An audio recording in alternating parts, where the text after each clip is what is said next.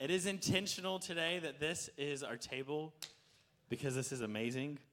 For those of you who weren't here last week, for Easter Sunday, we talked about victory at the table, and everyone came up and wrote something that they want victory over, and I felt this morning that as we put the bread and the wine, it's really juice, but over these things, it's literally symbolic of the Lord's victory over them.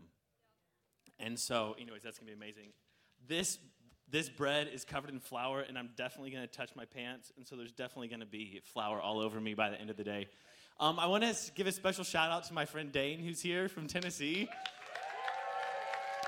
Y'all know over the fall, I was in Tennessee and then over in the Middle East, and Dane was my outreach leader. He's an amazing, mighty man of God, and he's visiting me for a few days just to hear me speak, right? That's why you're here? No, that's not why he's here, but he is here today. Also, my new friend Ryan over here, who he's actually from Antioch and just is popping in today, so we love Antioch. We love what the Lord's doing there.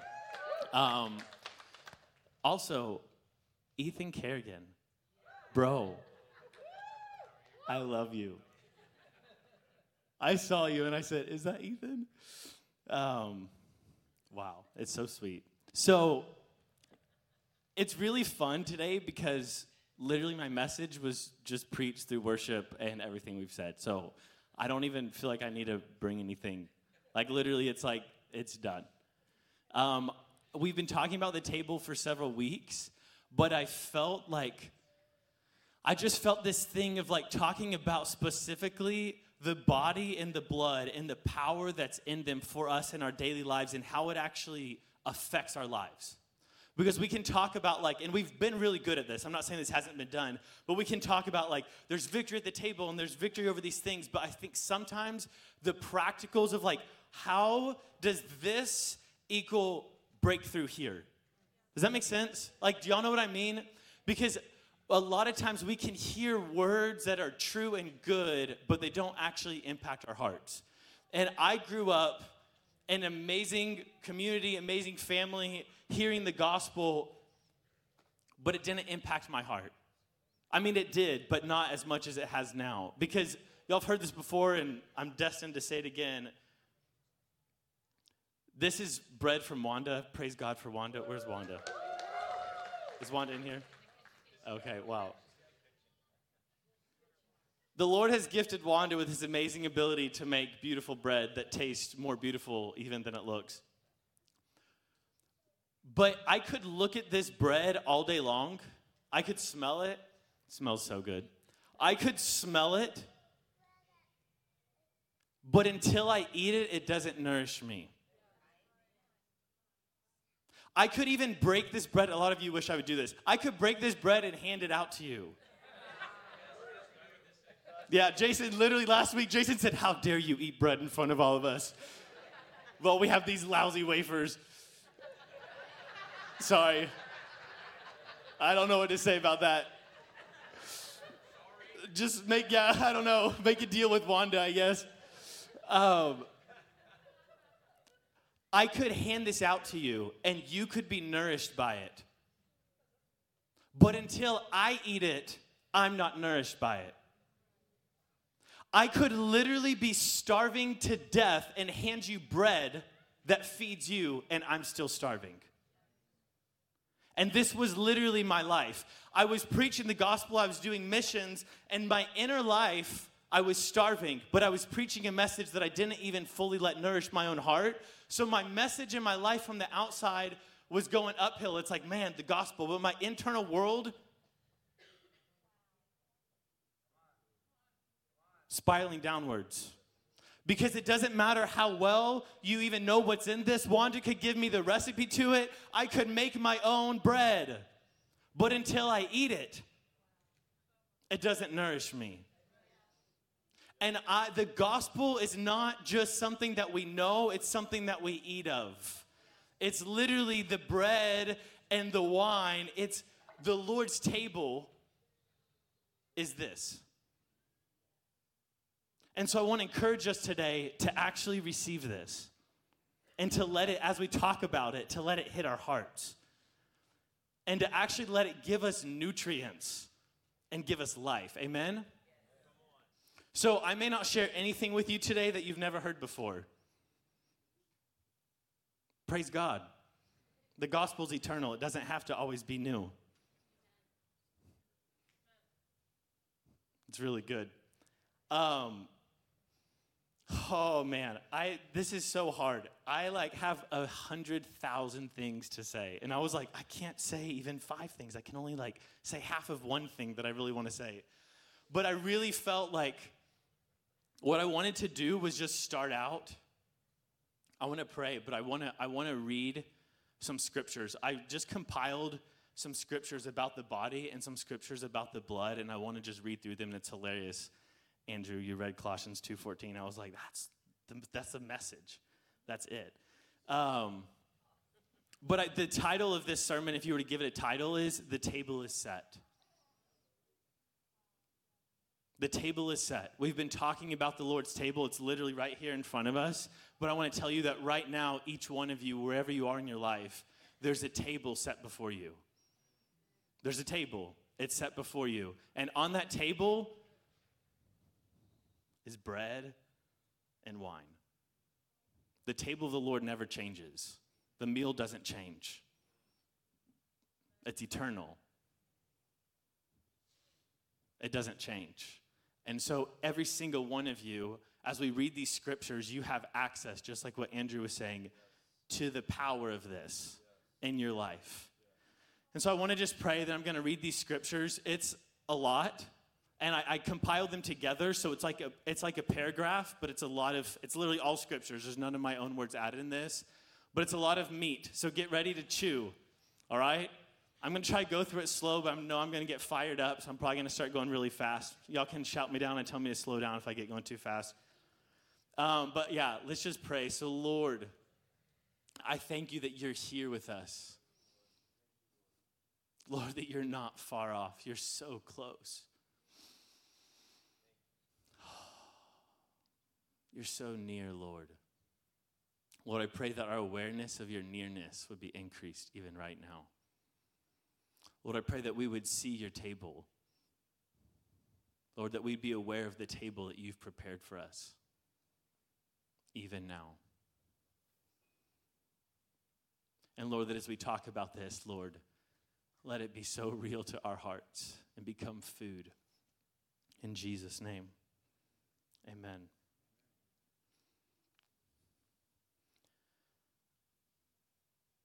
Feel free to respond however you feel. I don't know, I just felt to give y'all freedom to do that. I don't even know what that means, but you have freedom this morning. So I'm going to read this. As for you, you were dead in your transgressions and sins, in which you once used to live when you followed the ways of the world. And all of us also lived among them at that time, gratifying the cravings of our flesh and following its desires and thoughts. Just like the rest, we were by nature deserving of wrath. But because of his great love for us, God, who was rich in mercy, made us alive with Christ. When we were dead in our transgressions, it is by grace that you have been saved. And you who were alienated and hostile in mind, doing evil deeds, he is now reconciled in his body of flesh by his death, in order to present you holy and blameless and above reproach before him. He himself bore our sins in his body on the tree, that we might die to sin and live to righteousness. By his wounds you have been healed. For our sake he made him who knew no sin to become sin, so that in him we might become the righteousness of God. Because I have been crucified with Christ, and it's no longer I who live, but Christ that lives in me. The life that I now live in my body, I live by faith in the Son of God, who loved me and gave himself up for me. For do you not know that all of us who have been baptized into Christ Jesus were baptized into his death? We were buried with him by baptism into death, in order that just as Christ was raised from the dead by the glory of the Father, we too might walk in new life. We know that our old self was crucified with him, in order that the body of sin might be brought to nothing, so that we would no longer be slaves to sin. For the one who has died has already been set free from sin. Now, if we've died with Christ, we also believe that we'll live with him. And likewise, my brothers, you have also died to the law through the body of Christ, so that you may belong to another, to him who has been raised from the dead, in order that you may bear fruit to God. And I do not set aside the grace of God. For if righteousness could be gained through the law, then Christ died for nothing. Because we have been sanctified through the offering of the body of Jesus Christ once and for all, because he has canceled the record of debt that stood against us with its legal demands. He set it aside and nailed it to the cross. He disarmed the rulers and authorities and put them to an open shame by triumphing over them. So now we have confidence to enter the holy places by the blood of Jesus, by the new and living way that he opened for us, through the curtain, that is, through his flesh. Praise God. Praise God.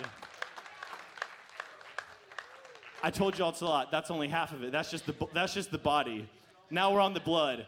But now in Jesus Christ, you who were once far off have been brought near by the blood of Christ. In him we have redemption, through his blood, the forgiveness of our trespasses, according to the riches of his grace. And through him he reconciled all things, whether things on heaven or things in earth, making peace by the blood of his cross. And he ransomed us from the futile ways inherited from our forefathers, not with perishable things such as silver or gold, but with the precious blood of Christ, like that of a lamb without blemish or spot. He entered once for all into the holy places, not by means of the blood of goats and calves, but by the means of his own blood. And he secured an eternal redemption. Therefore, we have confidence to enter the holy places by the blood of Jesus. For if the blood of bulls and goats sanctify the purification of the flesh, how much more will the blood of Christ, who through the eternal Spirit offered himself without blemish to God, purify our conscience from dead works to serve the living God? For it's impossible for the blood of bulls and goats to take away sins. But when Christ had offered for all time a single sacrifice, he sat down at the right hand of God, waiting from that time for his enemies to be made his footstool. For by a single offering he has perfected for all time those who are being sanctified. Then he adds, I will remember their sin and lawless deeds no more. Where there's forgiveness of these, there no longer remains any offering for sin. Therefore, since we have confidence to enter the holy places by the blood of Jesus, let us draw near with a true heart and full assurance of faith, with our hearts sprinkled clean from an evil conscience and our bodies washed with pure water. Christ, having been offered once to bear the sins of many, will appear a second time, not to deal with sins, but to save those who are eagerly waiting for him. Now may the God of peace himself sanctify you completely. May your whole body and soul and spirit be kept blameless at the coming of our Lord Jesus. He who calls you is faithful, and he will surely do it.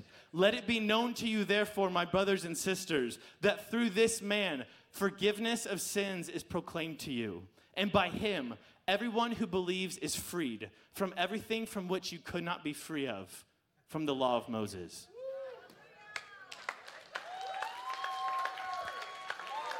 That's good news. I know that was so much. I know that was a lot at once, but that is some good news. And that is what this table is. And that's what each one of these things on this table, I've read them. I've prayed over them. And I want to tell you, there's not a single one of these things that this body and this blood does not cover. There's not a single thing. There's not a single thing, because his body and blood spilled out was the solution for every effect of sin on mankind. And there's not a single thing here that's not because of the effect of or the result of some kind of sin, whether it's in our culture or something. Does that make sense?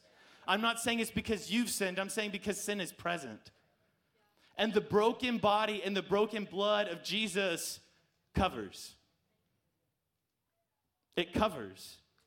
And it changes everything. It changed my life. Like, what I'm speaking today is not a message. I mean, it is a message, but it's literally my life. Yeah. It's like, it's so good. He himself bore our sins in his body. You know, I was reading through Leviticus earlier this week, going through Leviticus 1 through 5 through the animal sacrificial system, because sometimes I think it's really hard for us to like reconcile and again, like I said this already, but like how does Jesus dying on the cross mean that now I'm like right before the Lord? Right? Like we can be like, oh, because Jesus died, I'm right. But it's like, but how? I don't know about y'all, but when I read the word, I'm always like, but how? What? When? Why, Lord? Sometimes that's good. Sometimes that's not good. When it's done in faith, it's good. When it's done not in faith, then it's just in your flesh. But I was reading through Leviticus, and something clicked in me, and I wanted just to share it with y'all. God's way of making people right with himself in the Old Testament was through animal sacrifice. We know this. So Leviticus 1 through 5, it goes through all the different like sacrifices for all the different things. There's like, depending on what it is and who you are in the community, there's different things. Sometimes it's like a lamb or a goat or a ram or like a dove or different things. But they all kind of are, this is kind of the synopsis of them. And I just want to walk us through this because it helps us understand the cross. If I sinned, I would get a lamb and I would go to the priest in the tabernacle. And I would walk in and we'd put the lamb down.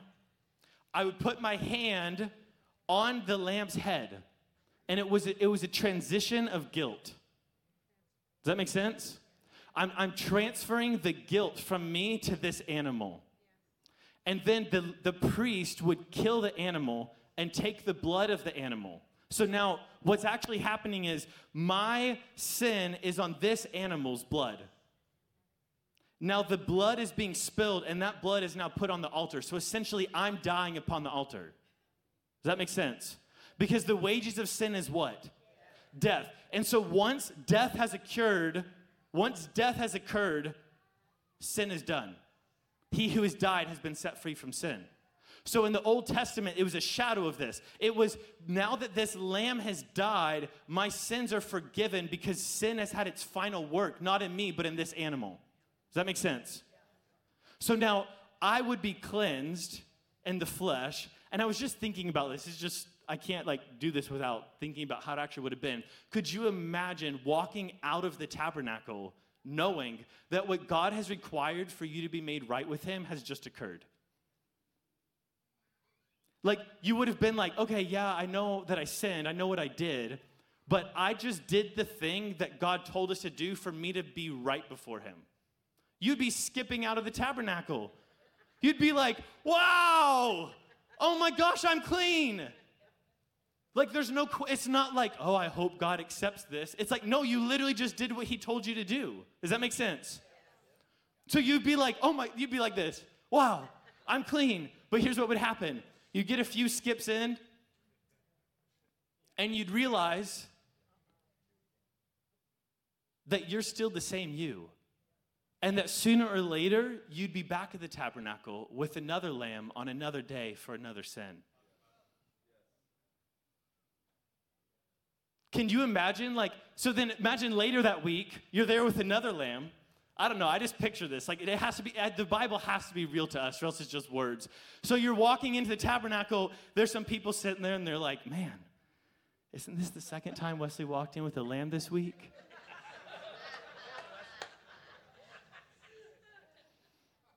Like, I don't know what he's doing, but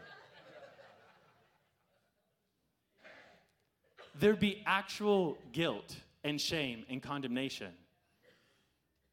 Not only that, but you're buying the lamb. It cost you something. Sin literally had a price. I was just thinking about this. I was like, the more you sinned, the more poor you would be. Like, I was just like, wow, that's crazy. Because sin has a price. But even under that system, you would have walked away from the tabernacle knowing that for that moment and that second, you were cleansed. There's nothing else you needed to do. You were cleansed. You're like, wow, it's done. And until you were to sin again, you were cleansed.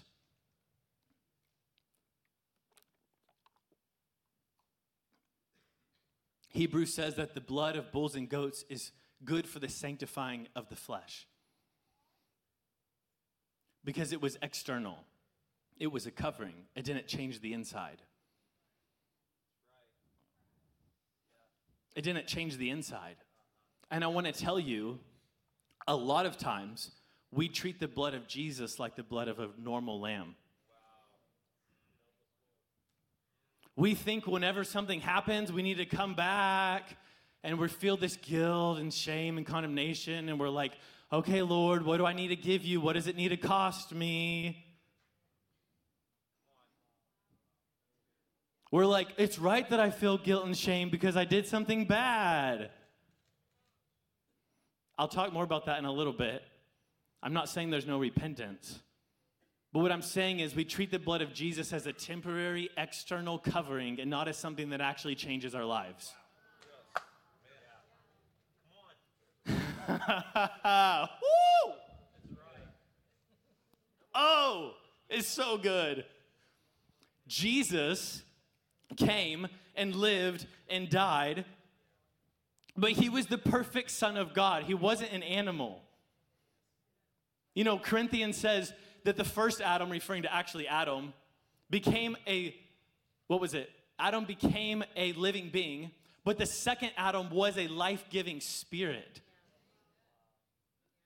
So what happened when Jesus came, I was like just thinking about this. I was like, man, we literally laid our hands upon Jesus and killed him. Oh, snap. How many times, I was just reading through the Gospels, that Jesus literally tells his disciples, he says, the Son of Man must suffer at the hands of sinful men. We literally, I taught on this on Passover, we literally laid our hands on Jesus and made him our Passover lamb. And he took our sins upon him. He took them. But here's what happened. He's not just an ordinary lamb. He's a life-giving spirit. And so what happened is we didn't just receive some temporary innocence from a lamb that was slain. It wasn't like, now my guilt's on the lamb, now the lamb's innocence is mine. He was perfect righteousness. And so when our sin went upon him, it was all of it. He was life, and life itself died, and so by nature, we died with him. Don't you know you've been crucified with Christ? But here's what happened. When he resurrected, now can you imagine, I was like, I don't even know what to call this. In my head, it kind of sounds like what I would call a soul tie, but it's like, in the Old Testament, you're kind of like tied to this animal, right? Like, once it dies, then it's like, now I'm free. But it would be like if you sacrificed a lamb, and then it just raised back to the life. You're like, what do I do now? You're like, wait a minute, what? This isn't in the book. Jesus then rose to life, so he took our guilt upon him, and he gave us his righteousness instead. It wasn't just some temporary innocence. It was literally righteousness. He who knew no sin became sin. He didn't just take your sin. He actually became sinfulness. He who knew no sin became sin that we might become the righteousness of God. If that wasn't in the Bible, that'd be so heretical. I mean, I'm serious. That you might become the what?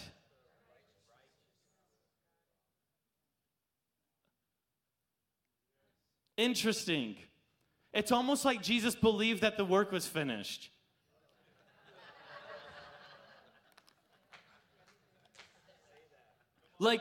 I want to tell you this morning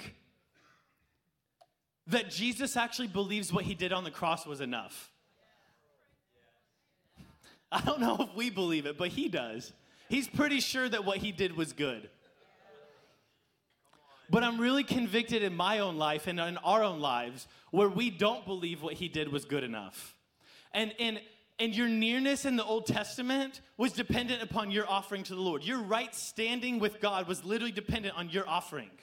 Your right standing before the Lord today is dependent on what he's done. Because here's what's crazy. So in the natural, I think I was kind of seeing two different things. In the natural, we crucified Jesus, but he actually gave up his life. You know, he wouldn't have died because he wasn't sinful. So he wouldn't have, if he didn't give up his life, he couldn't have actually died. But that's another sermon. But then in Hebrews, it talks about what happened in the spirit. And in the spirit, we didn't kill Jesus. Like, you know what I'm saying? Like, in the natural, we killed him. But I was like thinking, for the natural, for the purification of the flesh, we were purified by his blood being poured out. But in Hebrews, it says that he walked into the holy places, not made with human hands, but the true tabernacle. And he put his blood on the mercy seat. And I was seeing this, and I was like, in the heavenlies, the Father offered the Son. You didn't even offer the Son. The Father, God so loved the world that he gave his Son. The Father offered the Son to cover you, and then through the Spirit, he puts the blood on the altar. Where are you in that equation? Where are you in that equation? All you do is believe it. It's by faith, friends. It's by faith. And so what happens? What do we do? And again, I'm kind of going on a tangent now. I wasn't planning on talking about this for this long, but as New Covenant believers, we're made righteous because of this. It's not because of my life. It's not because of what I have or haven't done. It's fully and completely based on what he's done. Oh man, getting breadcrumbs. It's fully dependent on what he's done. And I believe it, and I walk in it. And so if I sin, the New Testament never promises that you'll sin, by the way. If you sin, yeah, you come to the Lord and you repent. You say, Lord, oh my gosh, this is not who I am. This is not who you've made me to be. I am actually the righteousness of Christ, and I've been deceived by the enemy to do something that is not me. Y'all know that, oh man, this is interesting. How much sin did Adam and Eve have in them before the fall? None, but they sinned. How sinful were they before the fall? But they sinned.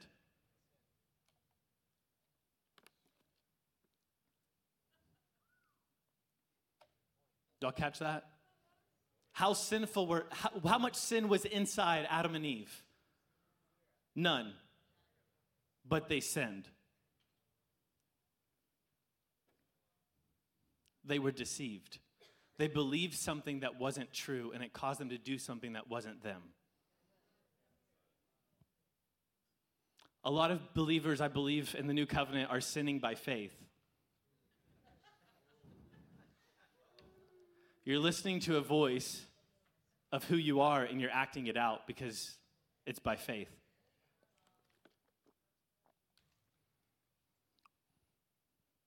There is no other solution. There is no other message for mankind than this table. Like, I was literally just envisioning, like, can you imagine Jesus in the Garden of Gethsemane is sitting there and he's like, Father, is there any other way? Like, can this cup pass? And the Father's like, looks back at the plan. He's like, oh yeah, wait, there's a plan B, Jesus. Instead of giving your body, you're just going to become a philanthropist. And instead, you're just gonna tell people about how to live their lives well, and you're just gonna be really generous, and wealth is gonna change the world. He's like, you know what, Jesus, you're right. No. Just become a politician instead. What you're gonna do, you're just gonna give some really good policies, and through good policies and laws and government, we're gonna change the world one step at a time. He's like, you know what, Jesus, yeah, forget the cross. Just become a philosopher. You're going to teach people how to love, and they're just going to, one little act of kindness after the other, over the time, the world will just be changed into a better place. The Father said, no, there's no other way. And I want to tell you, today, there's still no other way. There's still no other way. Jesus would not have come and died if there was an easier, better way. There's no other way, friends. But I'm really convicted by the ways that we make. And again, I'm not like, if the Lord grabs your heart and he's like, go into politics, praise God. Like amen, right? Like there's some bills being passed right now that are not the kingdom of God. Like we need people in politics. If you need, like, if the Lord calls you to be a Christian philosopher, go for it. Like, we need that. I'm not bashing any of those things, but I'm saying if your solution is unto politics and not politics unto the kingdom, then you're sitting at a different table. And as Andrew said a few weeks ago, somebody else is the host at that table. At the Lord's table, he's the host. And at the other tables, there's other hosts. That's pretty crazy, actually. I'm just thinking about that right now as I'm saying it even more. That's wild.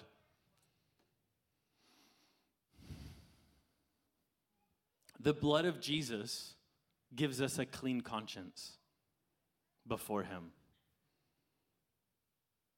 How can we enter in, like I just read all these verses about entering in, with a true heart sprinkled, clean, from an evil conscience, and our bodies washed with pure water? In the Old Covenant sacrifices, the blood of lambs was a reminder of sins every year. It actually was meant to remind you that you weren't perfect, that you needed a Savior. The blood of Jesus, this table, is actually meant for you to just be able to enter into the presence unashamedly. Because you're not focused on you anymore, you're focused on him. Like, the sin by its nature is selfish. Self, right? Like the beginning, Adam and Eve, the fall, it's the first, I've talked about this before, but it's like the first response to the fall is Adam saying, the Lord's like, where are you, Adam? And he says, I hid myself because I knew I was naked and I was afraid. Literally. I was like, that's a lot of eyes in one sentence. Because his eyes were opened. So sin by nature is selfish. But when we understand this table, our focus totally goes to him and what he's done. And my confidence to enter into the presence of the Lord has nothing to do with my life. That's what's wrong with me. I'm serious. What's wrong with me is that I'm 100% sure that I belong in the presence of the Lord because of what he's done. And there's not a single thing on this planet that will ever take me away from him. Ever. Like, literally, I'm like, he's done it. Like, tell me what's more powerful than his cross. And it's in that place that I become more and more like him. He's forever perfected those who are being sanctified. You don't get sanctified outside of his presence so then you can go into his presence. You get sanctified sitting right here with him. You know, I was really struck in Hebrews, it says that the priest of old would stand in his presence ministering daily, offering repeatedly gifts and sacrifices. They stood daily offering these things. And it says, but Christ, when he'd offered for a single time a sacrifice for sins, sat down. He's done. Now he's the high priest, and he's waiting from this time for his enemies to be made his footstool. So what's Jesus' plan for his enemies to be made his footstool? This. So if Jesus is sitting down waiting for his enemies to be made to your footstool, maybe you should sit down with him and wait for your enemies to be made your footstool. Because I'm pretty sure he's sitting at this table. I can't do a wall, so there's like, look at that right there. I think he's sitting at the table because he knows the power of this. He knows what it does. And I want to tell you, I know I've said this, but like this has literally impacted every single area of my life. I was burned out because I was preaching a message that was true, but my life wasn't true. The message was great, but my life didn't look like it because I didn't know I needed to eat it. I thought it was like about understanding. But it's actually about interacting and every day waking up. I have a little poster in my room. It says, what is the blood speaking to me today? So I wake up, the first thing I see is, what is the blood speaking to me today? He speaks, you're forgiven. He speaks, you're mine. His blood is actually speaking. Did y'all know that? You can actually listen.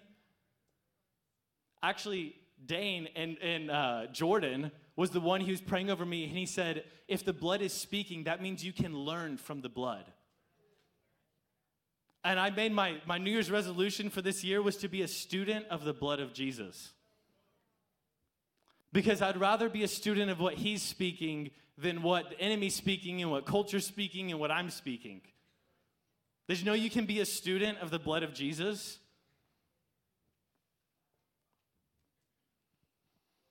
The sure sign that we understand the new covenant is that we have confidence to enter no matter what.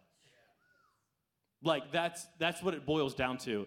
If your confidence to enter the presence is at all dependent on you, then there's some old covenant mindset in there. There's some treating Jesus like the blood of an ordinary lamb. Because his eternal he's bought for us is, his redemption he's bought for us is eternal. It's eternal. That means it doesn't pass. It doesn't fade away. It's more eternal than I even realize that it is.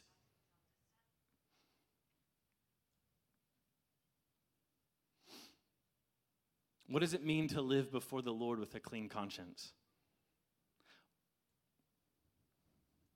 You know, Paul goes before the high council in Acts, and he says before them, he says, brothers, I testify you today that I've lived my life up to now with a clean conscience before God.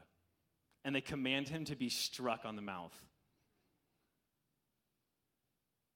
Because the religious spirit will never achieve a clean conscience. Because by nature, religion is your inadequacies are what fuel you to him. So you can only be as close to God as you are aware that you're a sinner. You understand that?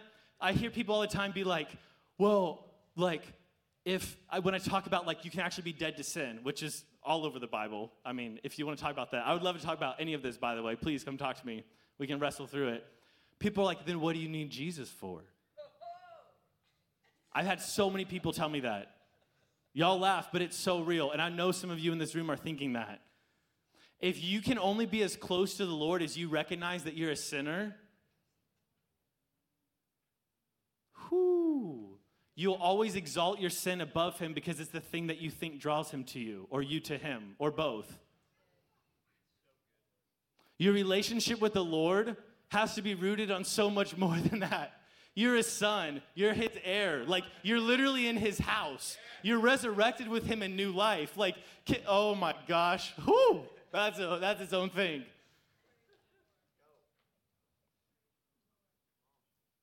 A clean conscience before the Lord means that I live my life before him and him alone, and I only eat from one table. I want to tell you, I only eat from one table. Like, there's times when I, like, kind of wander, and I'm, like, eating at another table, and I'm like, oh, my gosh, and I'm back at the Lord's table.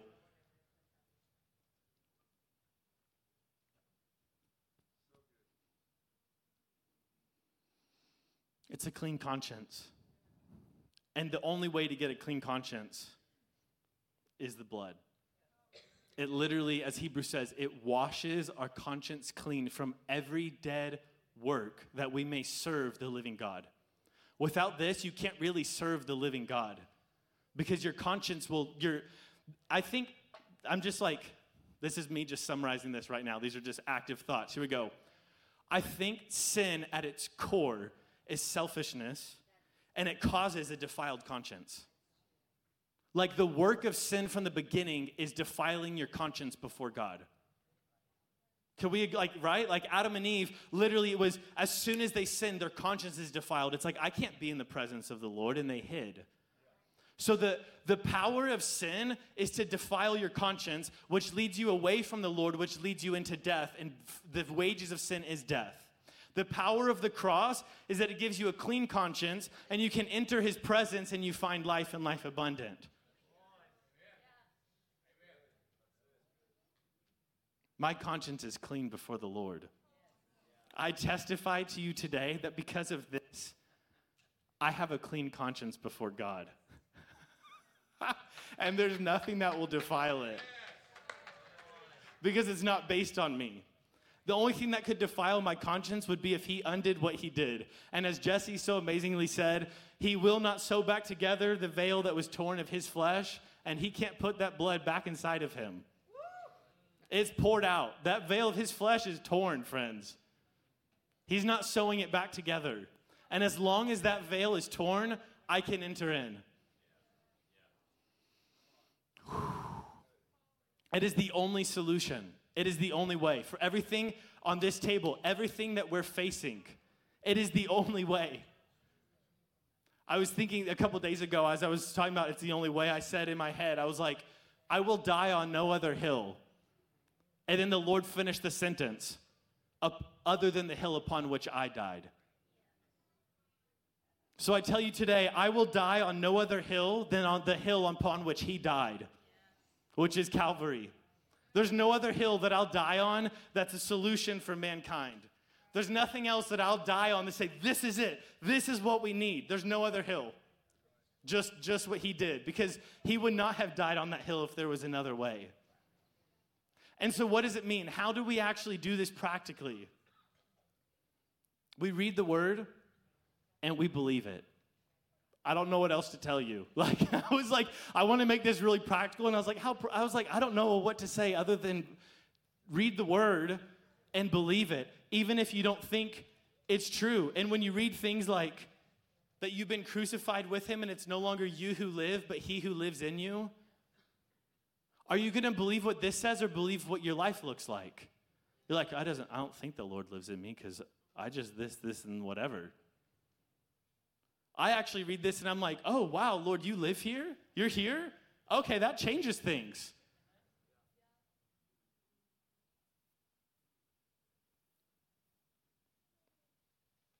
I've said this before, but I think about this all the time. Either you're a sinner and you're walking in darkness and you have no hope and the Lord is not here, or you're clean and righteous and holy and the Lord is here. There's no in between. There's no well, I have the Holy Spirit, but I'm still a sinner. Oh, so you're now in Christ and Christ is in you and now he's unified with your sin. No. How much sin did Jesus die for? How much sin did he bury? How much sin did he raise with? None of it. So if I'm in him and he's in me and I'm unified with him, my goodness. There's no way the Holy Spirit lives inside of you and your heart is not sprinkled clean. You would explode and die. If the God of the universe, the holiness himself, was living right here and you were not changed, you'd be dead. It's what happened to Uzzah and Samuel when he reached out to touch the ark of God. I want to tell you that because of this, you're cleansed. You're clean. Hallelujah! Amen. And what I want to do actually is we're going to end receiving communion, and I'm going to read a couple of these verses again. And if there's something that sticks out to you, I want to just wrestle with it with the Lord. If you're having trouble believing it, don't just be like, okay, yeah, ask him, Lord, how are you crucified? And how am I crucified with you? What does that truly mean?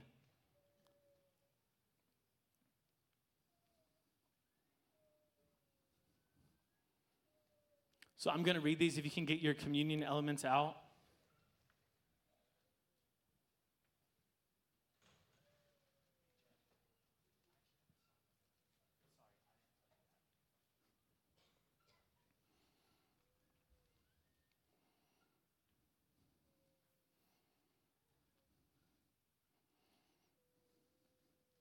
Actually, I don't know. I just can't shake the need for feeling this. Does anybody have questions about this?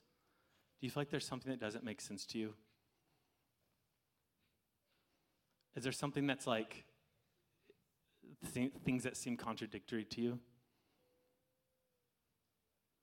I just want to give space for that. Yeah.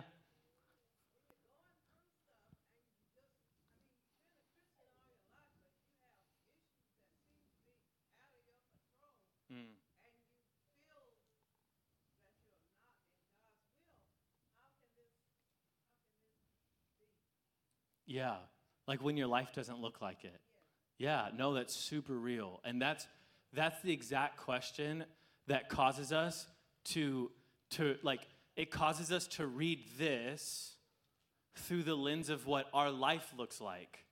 You know what I'm saying? So like we read that we're crucified with Christ and we're dead to sin, and we're literally like, no, I'm not. Right? Like, it's like, no, like, Paul, I don't know if you've been looking at my life, but I'm not dead to sin. That was me for so long. And what happened is I realized, it's kind of what I shared earlier. This is hard to describe. I was sinning by faith.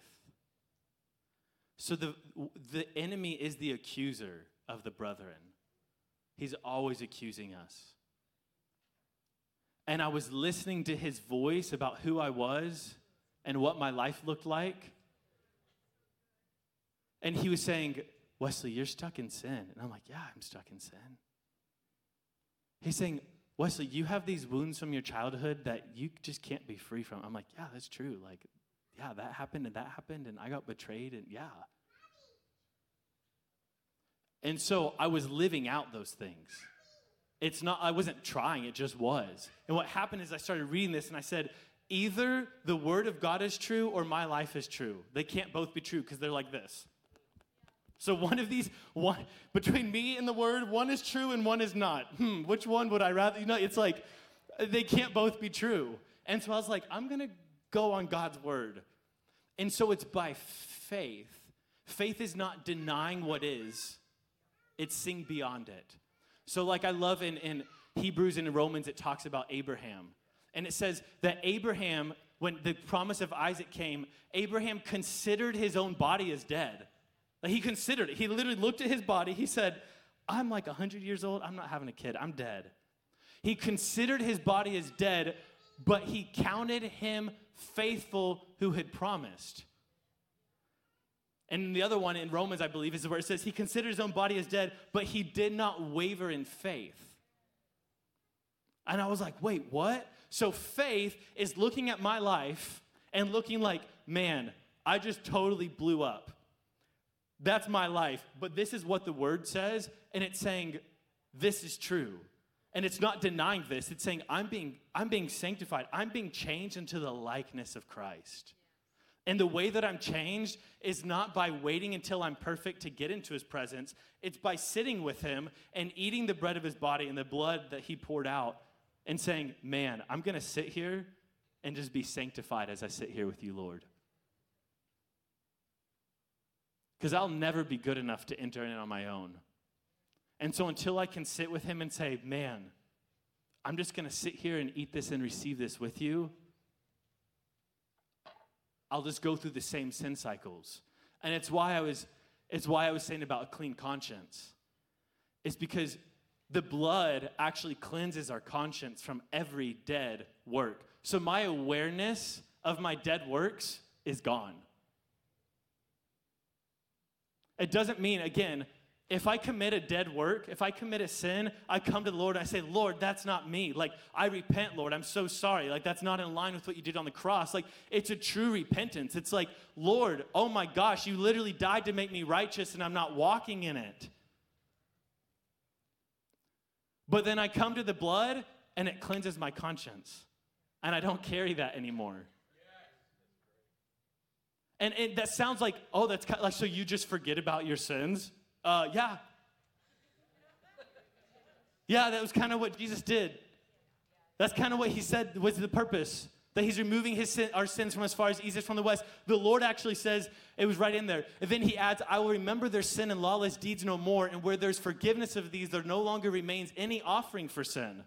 So if Jesus was still had your sins on the forefront of his mind, he would continue to need to offer himself in order to cleanse him from them. Does that make sense? It's only because he has forgotten your sins and lawless deeds that there's no more sacrifice or offering for your sins. Because if his consciousness was still all aware of that, then he would need an offering for you. But he's already offered it. He looks at this and he says, oh, it's finished. Does that make sense? I know that might be hard. It's like, it's really like, it's a journey and it's really good, but I want to tell you, it's like, true. It's life. It's life. Oh, it's life. And it's by faith. And again, faith is not some like fake it till you make it. It's not deny reality and just speak truth. It's not like, oh, I'm just doing it. It's like faith sees what is, but it sees what actually is. If you can't see beyond what's happening, how would I say this? This is just a simple illustration. If I'm sick and I have to say, I'm not sick, in order to have faith, then you don't have faith. That's not faith. Denying reality is not faith. If you have to deny what is to have faith, you don't have faith. Faith says, I'm sick, but God. It's higher than what's happening to you. If you have to deny what's happening in order to have faith, what you're doing is just denying. Faith is not denial. Abraham considered, but he didn't waver in faith. And actually, if you say, I'm not sick, then what you're saying is, the Lord can't heal me because I'm not sick. Like, that's so weird. It's like, no, I'm sick, but the Lord's going to heal me. Like, I'm sick, but he's Jehovah Jireh. Like, he's Rapha. That's faith. And so for me, if I'm living a life that doesn't look like what the Word of God says, it doesn't mean I didn't sin. It means, yeah, I totally just messed up, but God. But God. But you know what? He didn't mess up. He was completely successful. He completely accomplished the work which he set out to do, and that work was to make me righteous and to purify my conscience. Does that make sense? Yep. All right, I know I'm going long. Y'all are like, this is a lot. It's a lot of meat. If anyone, we're going to do a little differently because it's for the sake of time. Let's just take communion together. Jason, can you put on? Yeah, thank you. Y'all know Mark Slack just released a new instrumental album, and it's absolutely amazing. It's called Abiding. Is it Abiding? Abiding instrumental worship. Absolutely amazing. I've been listening to it like on repeat for a whole week. It's so good.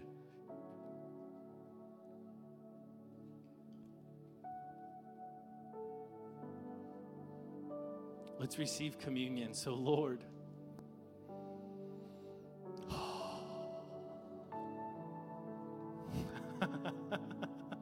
thank you, Lord.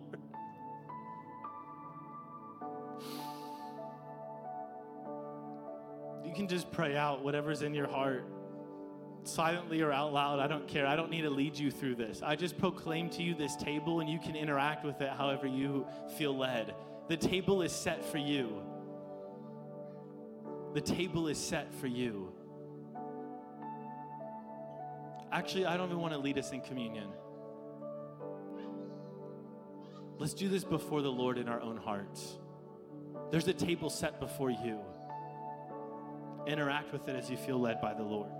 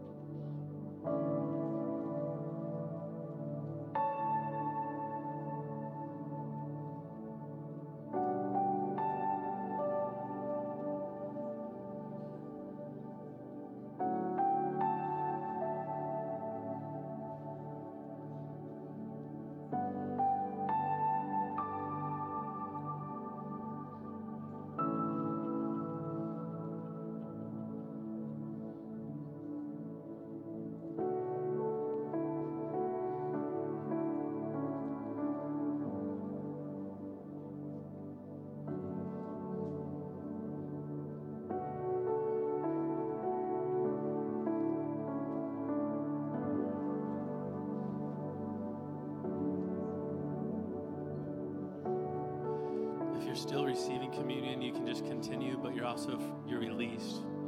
You're free to go. If we could have our ministry teams come to the front. If you want prayer, if you want ministry. Also, I would love to talk with anybody who wants to wrestle through any of this. I'm not afraid of questions.